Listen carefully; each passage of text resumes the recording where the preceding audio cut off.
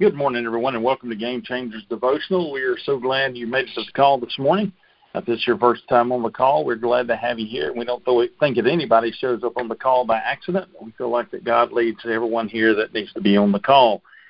I want to remind you that we are available on Spotify. If you type in Game Changers Devotional, you should be able to find us. If you go to Google and type in Game Changers Devotional, you'll probably see a multitude of other platforms where you can pull up the devotionals that we have. And we also have a Facebook page that you can follow, and I'm going to try to get those put on there. And sometimes I'm a little bit behind getting those on there, but I ask that you bear with me on that. This morning, Jacob James will be leading our devotional, and I want to turn it over to Jacob now. Thank you, Michael. Good morning, everyone. I wanted to talk to you guys just about an interesting month I had. It was the month of September, and kind of give you what was going on. I was listening to a sermon from our pastor here. I go to a church called Millbrook, First United Methodist, and the title of his sermon was Good News People in a Bad News World. And at the same time, going through this sermon series, I was going through diversity inclusion training with my employer, and also with walking with God. And I was walking through this book of Genesis in the beginning. And did you know that you can walk with God? Everybody on this call, you can walk with God. And did you know, even better than that, is that He wants you to walk with Him? He does. And did you know that He will teach you and He'll love you right there in His holy word? And not only that, He will fill you with His Spirit. And now you can walk straight from His word. Straight from His word. With His Spirit. Into your family. Into your neighborhood. Your workplace. Your community. God's very own Spirit. Permeating you. So I want to talk to you about a man named Esau. And it's from the book of Genesis. And how Esau's life relates to good news people in a bad news world. And to diversity inclusion. But before I do so, let's pray. Father God, I just thank you for this morning. God, we have an opportunity. Christian people right now can meet with you and share your word. So, Father, give us eyes that see, ears that hear, and, Father, please, move me out of the way. Say what you want said. Teach us what you want us to know. Father, I pray these things in your name. Amen. The story of Esau, it can be found in Genesis. It's chapter 25. And Esau was born to a man named Isaac.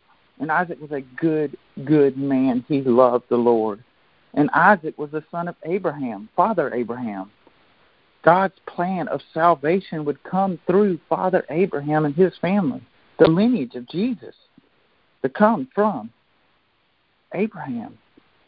But here we are, just a few generations, a grandson of Abraham, Esau, the firstborn, the very firstborn of Isaac, to two godly men, Abraham and Isaac.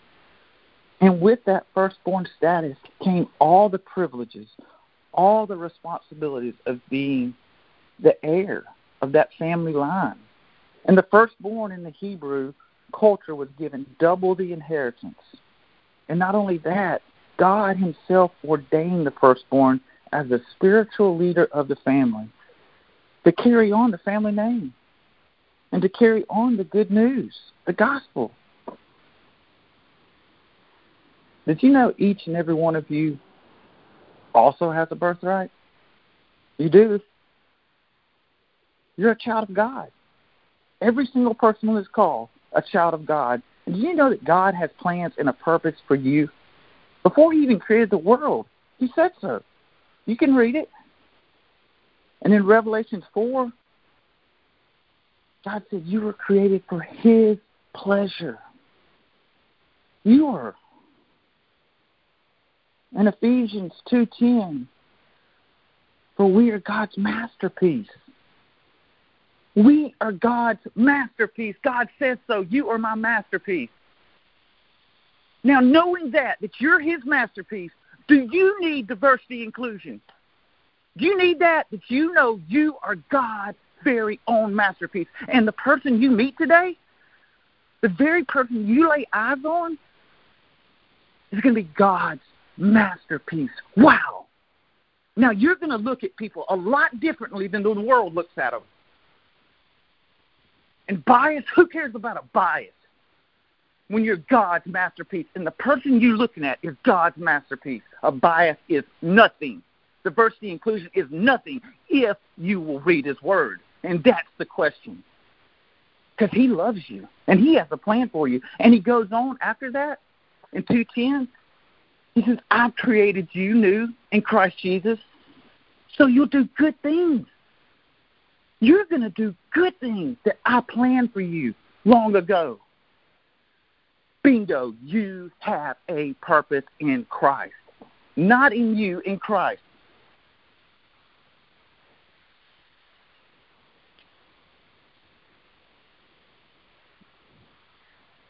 But you know what? Esau, he didn't care about that. He didn't care about God's plan. Because Esau cared about him and him only. It's all about me.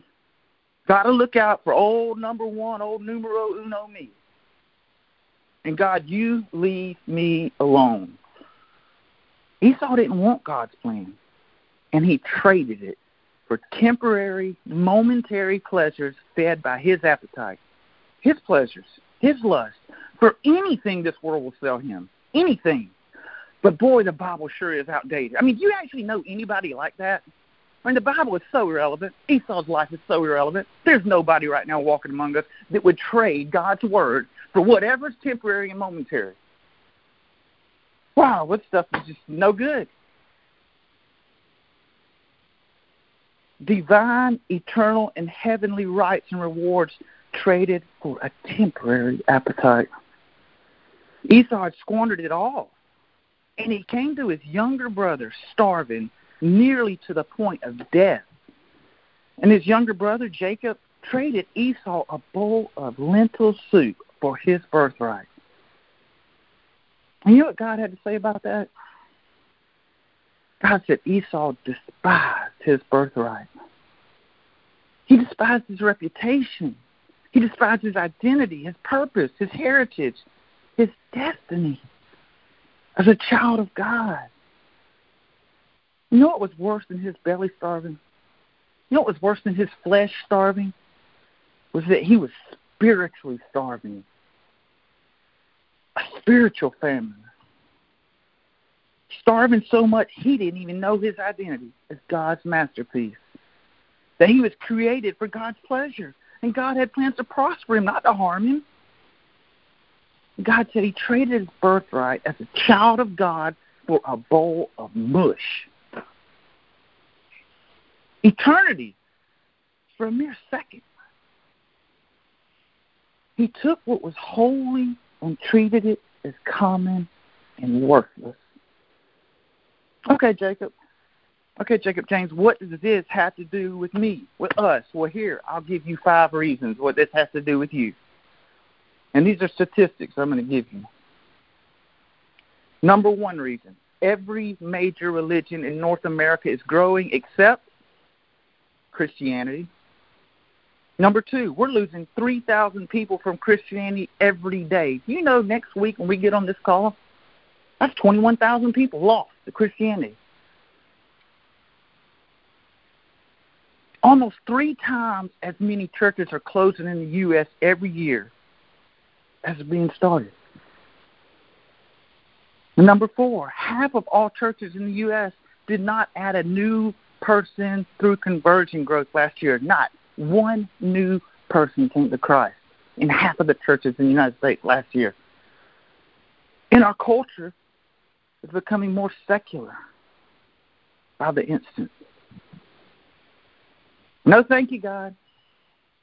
I would rather be deceived, whatever is momentary.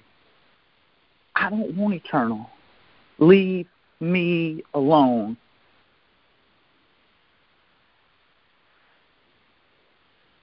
So in the month of September, I listened to people searching for identity, trying desperately to feel love, going from one place to another, one identity to another, until I'm accepted and I'm loved here. Or maybe it's here for a little while, or then it's here.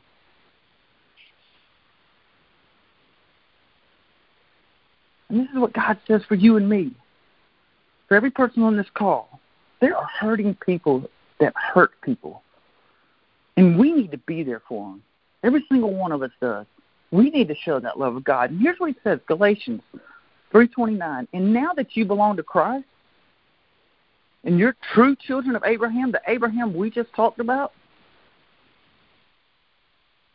the very promise, you are the heirs of this promise. You're the heirs of God's promise to Abraham. The very promise of salvation and spreading the good news belongs to who? You. Fill your name in. It belongs to Jacob James, Brock Nix, Michael Pate, Ken Hortzman, Jay Edwards. Whoever else is on this call, it belongs to you. Put your name there. God's story continues with you.